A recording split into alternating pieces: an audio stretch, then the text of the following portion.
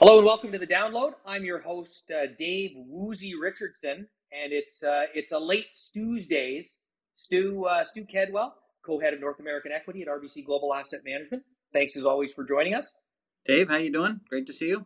Well, my Tuesdays was a little rough. I shouldn't say it's not rough. I had a little bout with vertigo, and so the whole world was kind of wobbling around for me.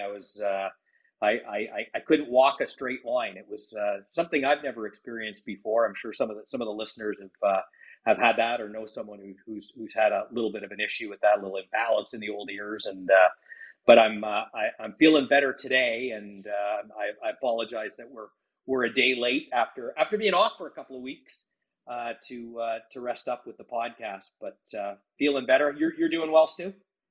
Doing great, Dave. You might say the markets have had a little bit of imbalance some days as well. So maybe it's par for the course. Yeah, it is. It has been kind of a wobbly walk or random walk down Wall Street, and so one of the things yesterday as I was lying down watching the business channels and the headlines, lot of talk around what's going on with the yield curve. And some of the concern that comes out of that is when you get what they call an inverted yield curve. So we look at a long-term bond and the yield on a long-term bond, say a 10 or 30-year bond. We look at a shorter-term yield, maybe a 2 or 5-year. And when one of those shorter-term yields goes above one of those longer-term yields, people go, well, kind of, oh wow, that inverted yield curve. That means maybe we're going to have a recession, or at least it gets some attention. So when you see that and you hear that talk yesterday, how do you react as an investment manager?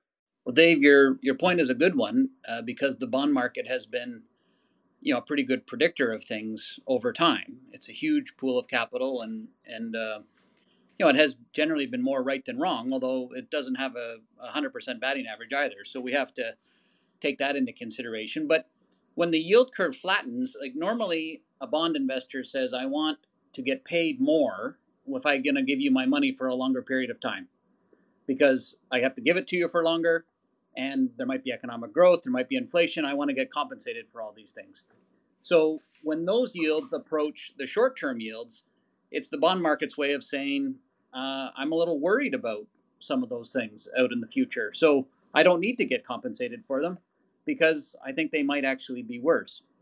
So, where we sit today is, we have an uncertain macro picture with what's going on in the Ukraine and the implications on economic growth. We have a Federal Reserve that has been very vocal about tightening interest rates, and those two things are combining to flatten the yield curve.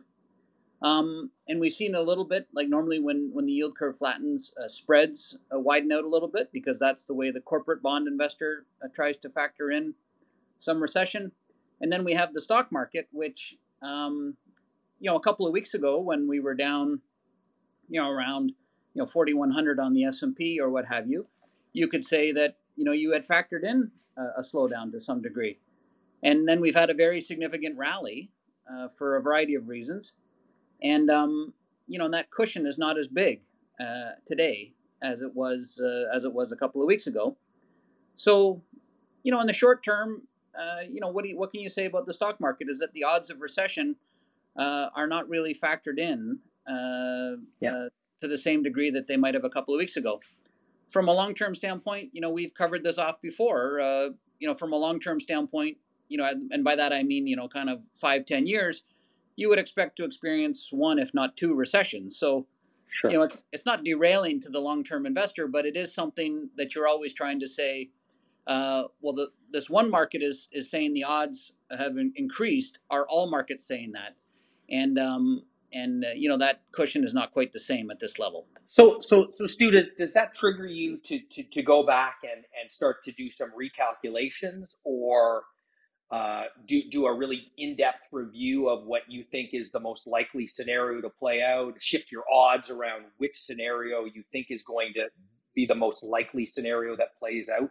Is it a time to revisit what you're thinking? Well, there's three things that you do. The first is, as you always do, you go through the different cash flow scenarios that you could envision for a business in a bull case and in a more pessimistic case. You have those discussions with management to say, well, what would you do if that took place? Like we had a business or a discussion this morning with a company, and we were talking about some of those priorities, and we said, well, how would those priorities change if the economy slowed down? So it gives us a good understanding of those different cash flow scenarios. The second thing is you look at the valuations that might present themselves on those cash flows. And the big change there is that the Federal Reserve is not flushing liquidity into the system. So if your investment case is based on an expanding valuation, you'd kind of discount that. You'd say that's not likely to happen. We're going to be very dependent on cash flow growth to drive a return here. And the third thing is you would look at businesses with maybe a little bit more debt on the balance sheet, and you might reconsider some of those investments because if things get rocky, those can be more volatile share prices. So those are the three things. Not that you're not always doing them, but you're definitely making a more particular view of those things at this stage of the cycle.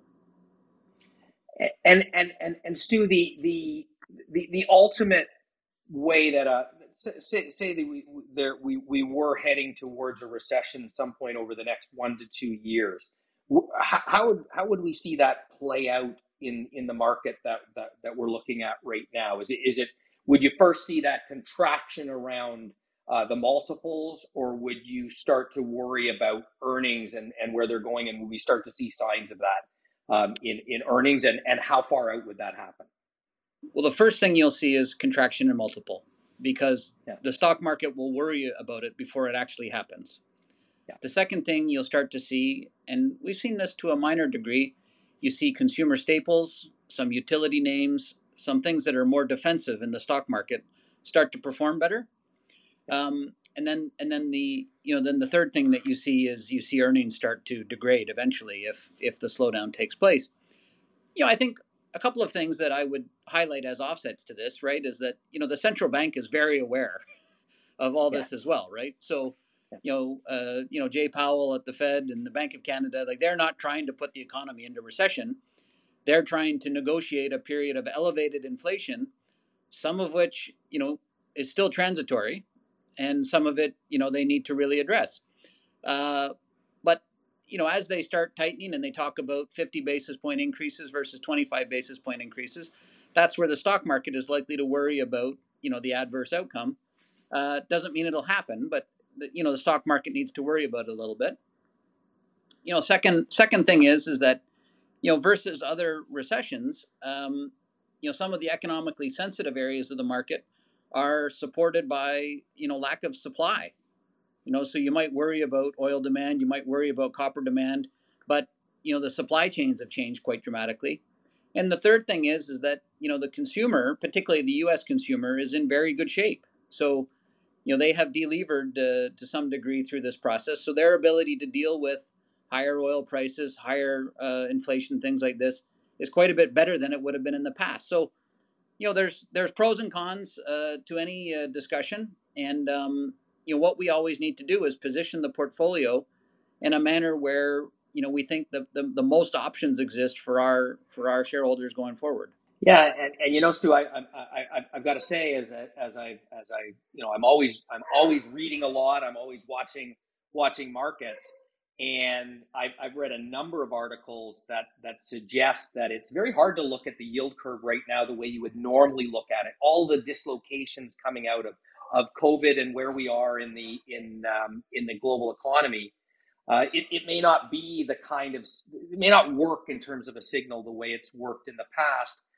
Because there's almost an anticipation that as we get through some of these supply chain issues, that a lot of this inflation stuff is going to wither away.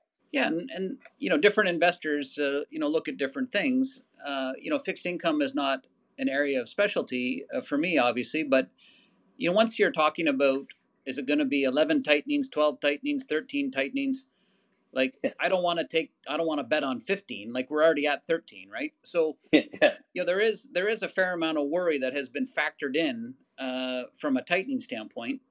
The question for the equity investor is, is have we moved past that, right? Like, is that a source of concern, or has it already been discounted, and that's what the recent weakness and rebound reflects? And I would say right here, like when we look at it at call it 4,600 on the S&P 500, it's not at a level that significantly impacts your long-term potential, but it's also at a level that does not reflect a recession in likely the next 12 months. Excellent. Well, Stu, as always, really interesting insights into the way that you, as a professional investment manager, interpret that news flow or interpret different signals that are being given by whatever market it might be. And the bond market, of course, as you say, very good track record, not perfect, but good track record, something you got to keep an eye on, even as an equity investor. Some really good background for how investors can think of this as they follow the news, as we all do every day. So, Stu, welcome back. Thanks for another great Stu's Days, and we'll see you next week. Great. Thanks, Dave. This recording has been provided by RBC Global Asset Management, Inc. for informational purposes only and is not intended to be investment or financial advice. You should consult your own legal, accounting, tax, investment, or financial planning advisors before engaging in any transactions.